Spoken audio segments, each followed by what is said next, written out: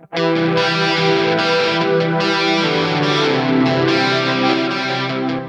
back to the Fourth Way podcast. Today we are going to continue our discussion of rebuttals to Christian nonviolence. And in this episode, we are going to discuss what I believe is probably the greatest hurdle for people to accept the position of nonviolence, or it's at least the strongest argument in people's minds to be easily dismissive of Christian nonviolence. Because in their minds, the issue that we're talking about today is just so clear that it's something that prevents them from really looking more deeply into all of the arguments for nonviolence and against just war and a legitimate use of violence. Before we discuss the argument, it is important to note that this is not a logical argument. It's not a biblical argument. It's not a philosophical argument. It is an emotional, intuitive argument. And while that doesn't necessarily discredit it, and while there are other sorts of threads that you can pull on from the logical or biblical to somewhat support this, really this argument comes down to an emotional one, and a very strong emotional one at that, and one that I can acknowledge is very strong and intuitive. So I'll give it that. However, it is important to recognize the basis of this argument, because that should help to determine the weight of the argument as well. So what is this argument, this emotional argument? It's probably the first thing that you ever thought of when somebody brought up the word pacifism.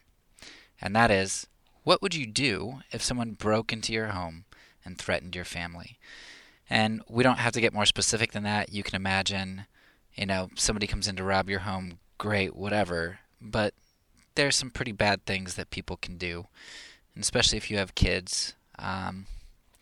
Thinking about the extreme sorts of scenarios are very difficult. And to be quite honest, if I had a gun available and somebody came into my home to do my kids harm, especially if that harm was sexual or torturous in nature, I'm pretty certain I would use the gun. I don't know that I would have the wherewithal to be able to restrain myself. Nevertheless, what should we do, and does this argument really overthrow nonviolence? So first, we need to kind of go back to this idea that really the nature of this argument is an emotional one. And no matter how strong your emotions are against something, you have to understand that emotions do not outweigh the evidence. So far in the series, we have laid out the biblical call to love enemies and to forego vengeance. And this doesn't negate that. This doesn't negate the call of Christ to lay down our lives like Him, to be sacrificial. This doesn't negate the early church teachings on what we do to those who assail us. And remembering that even Augustine himself only thought that violence was legitimate in the use of the state, such as the police force or the army. So even the early just war adherents largely thought that personal defense was illegitimate for Christians. This also doesn't negate all of the logical incoherence we looked at of a violent position, and how one just can't maintain a consistent position of violence with what we know to be empirically true, what we know to be biblically true, etc. So for as strong as our emotions run, our emotions, when we're able to think about the scenario outside of being emotion-laden in the moment, we're able to see that our emotions do not negate the case that we've made so far. Second, because this is an emotional case, I want to kind of point out other examples of emotions that we have, where we recognize that actually the suppressing of emotions is important.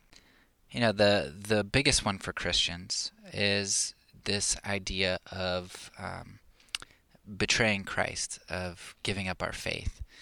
And people point to early martyrs, and especially in my conservative community, we think about persecution and what that would mean for us, because it's probably inevitable for us as a culture eventually. Cultures ebb and flow, and persecution of religion ebbs and flows, and one day our culture, maybe even us, will face persecution. And so what would we do if put in that situation? You can see there's a good movie about Richard Wurmbrand, who was in Romania, and he tells his story and in a book called Tortured for Christ, which just came out as a movie. And in that movie, and in the book especially, he talks about the various sorts of tortures that they did on him. But even worse than what they did to him, some of the things that they did to the fellow pastors who were in prison with him. For instance, one individual, he brought his family, or at least his son, was brought in and tortured and killed in front of him. That would be really hard. But Christians recognize that the right answer, we can sympathize with those who go through torture, and we can even sympathize with those who deny Christ, because under the right circumstances and without the assistance of the Holy Spirit, who wouldn't give up Christ in some of these extremely torturous situations, or where our families were threatened, whether that's through torture or rape or just the worst imaginable things possible. But we recognize that ideally the best thing we can do is to not deny Christ under those circumstances. We recognize that more than our comfort or pain or well-being, our life, more than those things are important. There are some ideals that are above that. So we recognize the emotion of the situation, but we also recognize outside of that situation that the emotion doesn't negate what the truly correct answer is. And that's because we recognize that there's this value in faithfulness to our Lord, this idea of lordship, which supersedes life and comfort. Now, the question then is, when it comes to nonviolence, is a nonviolent lifestyle, is that something that demonstrates faithfulness, and is that something that our Lord wants? Is submission to nonviolence, even in the most dire of circumstances, something that demonstrates lordship? Even more so than just saying, I serve Christ. Anybody can say that. But being nonviolent is something that requires actions beyond words. It's a laying down of one's own life and one's own control over the situation, and submitting to the means of Christ, which is cross and suffering. And of course, I would argue that even though this rebuttal to Christian nonviolence, that it seems so obvious that if somebody came into your home to do terrible things to you and your family, it's ridiculous that you wouldn't use violence. That's just wrong. Well, clearly we recognize that there are scenarios as a Christian where laying down our lives and giving in to that is appropriate. And the big question is nonviolence one of those situations? And I would say, yeah, because we've made a very strong case for it and demonstrated that it is the ideal of Christ, it's the representation of Christ, it's what God calls us to, at least in the New Testament era. So yeah, I think that overwhelmingly negates this argument of emotion. To move beyond that specific example, point number 3, I would say, is that we recognize that scenarios don't at all determine morality. I've used several times the example of prostitution in order to feed one's family, and talking about how no matter how much we can empathize with an individual who feels like they're forced to prostitute themselves out in order to feed their family or to preserve life, we would say that that is a moral wrong that they shouldn't do. Even if we can understand them, show grace and mercy to them for choosing to do that, it's something that in the ideal we say, no, that is objectively wrong no matter what situation you're in, even if we can sympathize with you. More strongly, we can see in the Bible, we see an example of when, I believe it's Jerusalem, is besieged by an enemy, and food is becoming so scarce that one mother goes to the king and says, "Hey, I got ripped off by my neighbor." And the king tries to figure out what's going on, and the mother says, "Look, yesterday we agreed that we'll kill my child and eat him, and then tomorrow we'll kill our neighbor's child and eat him, so that we can live, so that we can be fed.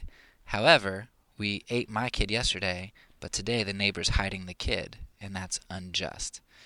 Now, did those families need to kill and eat their own children in order for people in their family to survive? Let's just assume that they did, right? Say, yeah, they did. Was it then just or justified that they murdered their own children and ate them in order to preserve their life? Or would we say, no, look, there are some things that are more important than the preservation of life, and refusing to murder and eat your own kid, that's one of them. Now, until we're put in that situation, we can't say for sure that we wouldn't do that, or that we wouldn't at least empathize with that people who did. But looking at it apart from emotion, we can say that is objectively wrong, and to die is better than to compromise. I don't care how dire your situation is, that compromise is unwarranted. And no matter how sorry I feel for you, what you did is wrong if you killed your kid and ate him. And this just takes us back to this theme that we've seen over and over and over again when we talk about nonviolence or the choosing to do violence. It's this idea of consequentialism, where people somehow think, or maybe they don't think this, but they're unwilling to admit how consequentialism, or the ends justify the means, that concept has crept in to their morality. And that's what we see here with this emotional argument. People are saying, okay, you might have a good biblical case, you might have a good example in Christ, God might have called us to forego vengeance, you may have the early church on your side, you may have empirical evidence and logic, and you can have everything going for nonviolence. But in this situation, I'm going to say it doesn't matter because it doesn't make me comfortable. Because to see terrible things happen to my family is uncomfortable, and I can't admit that we live in that type of world where I would have to make that sacrifice. I mean, essentially what that's saying is the ends justify the means.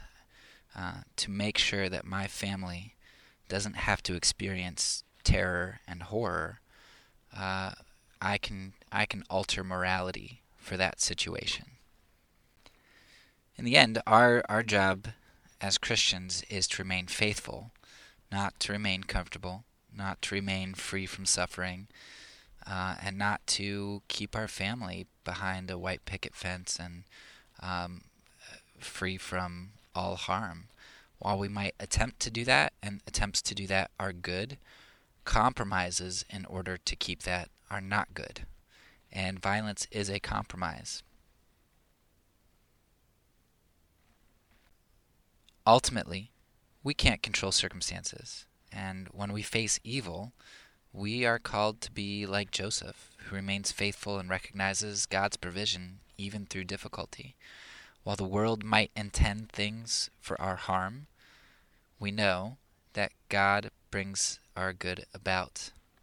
God's call in our lives is not to avoid all harm, but to be faithful. Now, I know that's not an easy answer, especially to an emotional argument. It would be great if I could bring out some emotional trump card that makes you feel all warm and fuzzy inside about how awesome this position is. But there's nothing I can say that will do that from a nonviolent position. The truth about nonviolence is the truth that Christ faced. And again, we come back to Philippians 2. Jesus Christ gave up his divinity in a sense, in that he gave up his power to control. And so he said, God, here's my life, you take it. And that led him to torture, it led him to death, it led him to suffering, it led him to being born in a manger. It just led him to all sorts of hardships.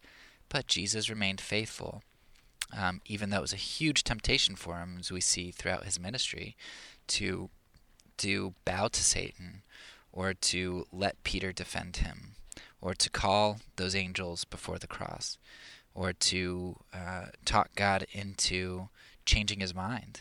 It was a huge temptation for Christ, but he submitted even to the cross. And that's what Christians are called to do as well. And that's not an easy answer. And that's why Jesus said, the way to him is narrow. The path is narrow. Because health and wealth are not his promises, but suffering and cross are. And of course, I'm not at all saying that people who fail at this are not Christians. I think people who are dismissive of this and who refuse to incorporate cross and suffering as an orientation that they're supposed to be open to, I think that's problematic for people who call themselves disciples.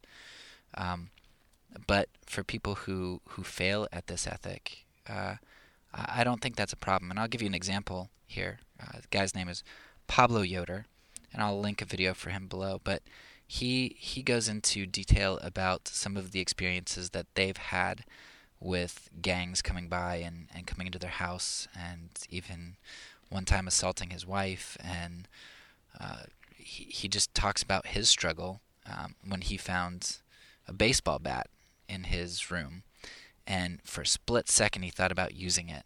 And after that he's like, I've got to get this out of my house, because it's so easy for me to fail, because I want to control, I want to use violence, I want to give into my emotion, I want to take vengeance now on this evil.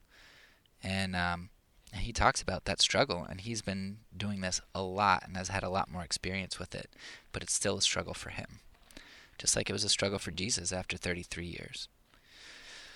So there's no guarantee that we won't fail, just like anything else. To sin is to be human, and Christians still sin.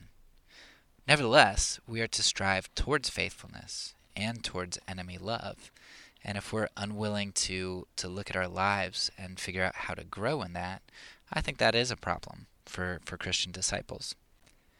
Now, I want to end here with something that I think I came to realize is very frustrating from the nonviolent position. It's understandable, but it's frustrating. So I carried with me this rebuttal to nonviolence for a long, long time. It's the argument that stuck with me the most, and that just poked me in my side, even after I accepted pacifism. To think that I would be nonviolent if I had the means in front of me. To think that I would be nonviolent if somebody came in to do terrible things to my family. I couldn't imagine how that was right, even till fairly recently.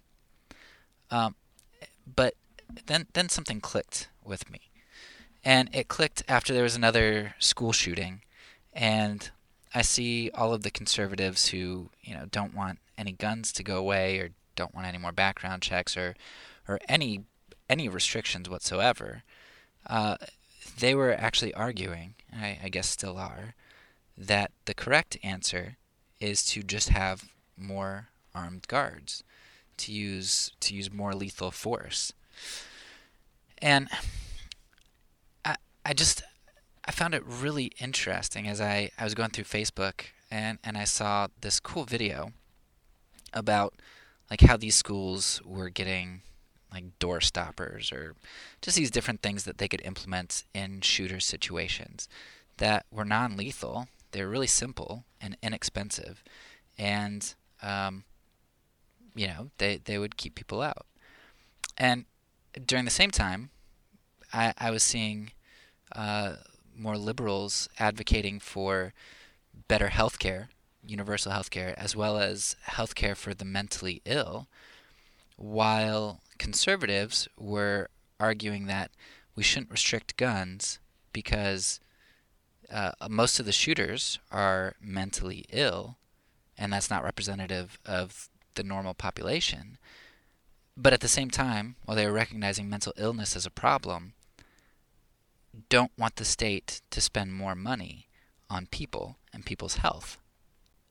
And this really goes back to part 2 of our Romans 13 as well, where I would see conservatives talk about how much they hated abortion.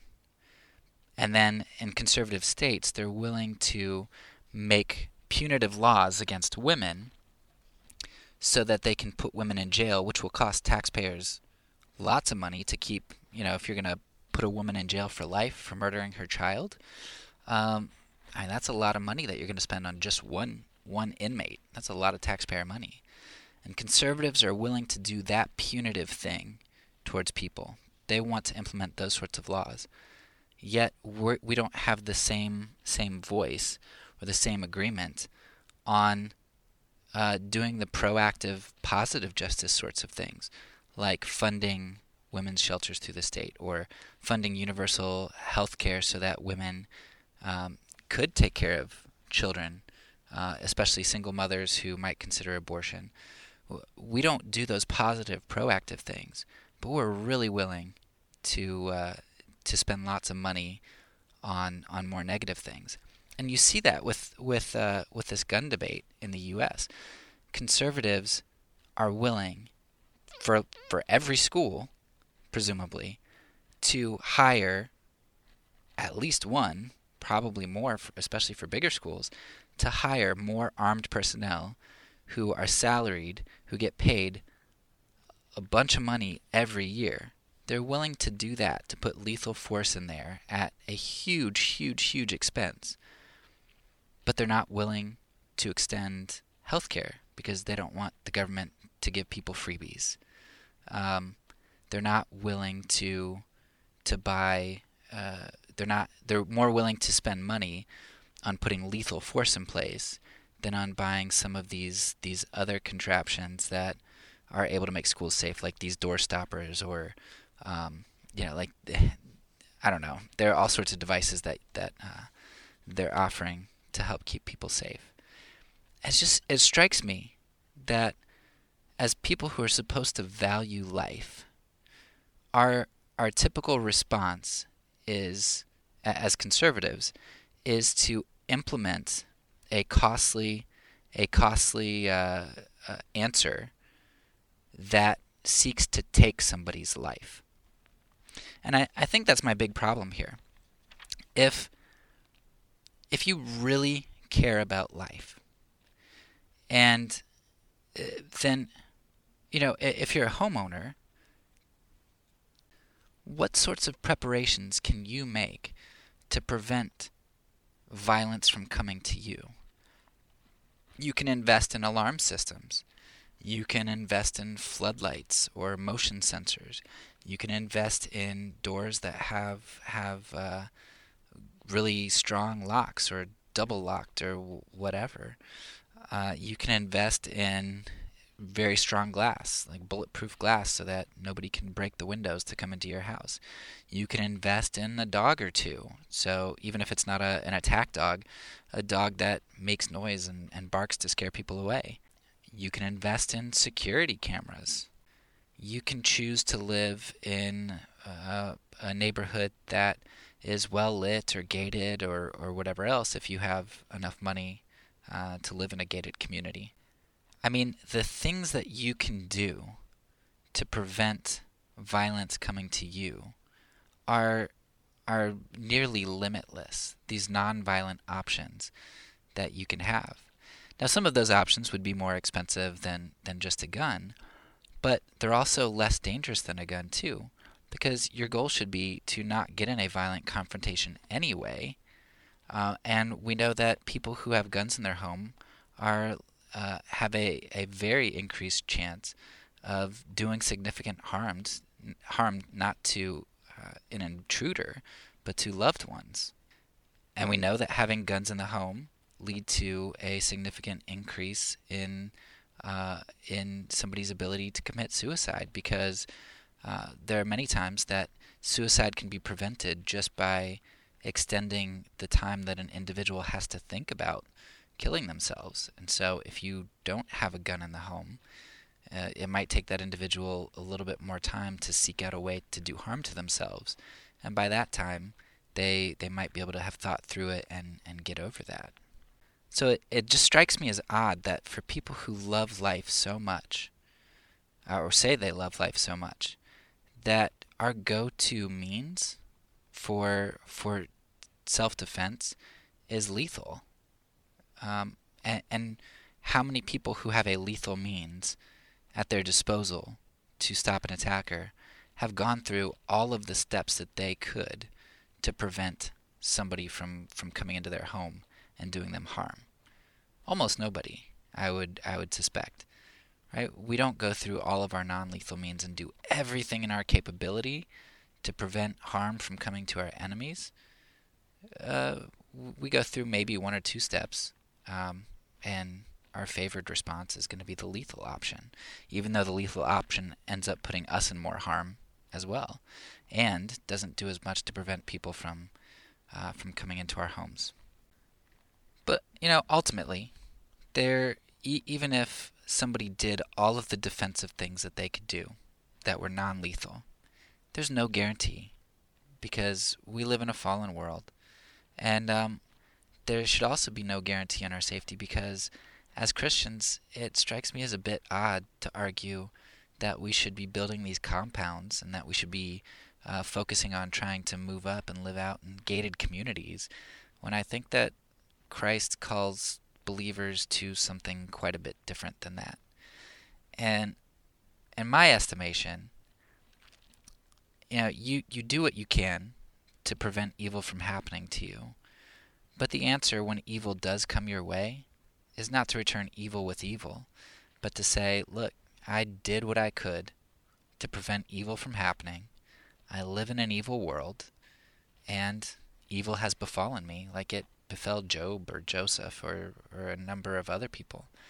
And rather than return evil for evil, I am going to uphold what I believe is moral, and that is nonviolence, nonviolent enemy love. And I'm going to trust that even in this suffering, God loves me and will bring about good, just as Joseph discovered with his brothers. And I'm going to trust in his sovereignty. And I'm going to submit. I'm going to lay down my control at his feet. And I'm, through his Spirit, going to endure. And that's the Christian answer. Taking an enemy's life into your hands is not the Christian answer. Being violent is not the Christian answer. Sacrificing somebody else for your well-being is not the Christian answer. And for as hard as it is in our American culture, where we are self-made and where we are able to insure ourselves, where we are able to protect ourselves, and only restricted by our means, we can hedge our bets to the extreme. It is very unpalatable for us to think that evil could befall us and it not be within our control. And I would just point you back to Philippians 2 and say, look at what Christ did for us, and he calls us to do the same, even for our enemies. I'll leave you with two resources that I think would be good. One is a book by John Howard Yoder, which talks about this idea of individuals coming in and assaulting you, and how we respond in nonviolence. And another is by Shane Claiborne, called The Irresistible Revolution.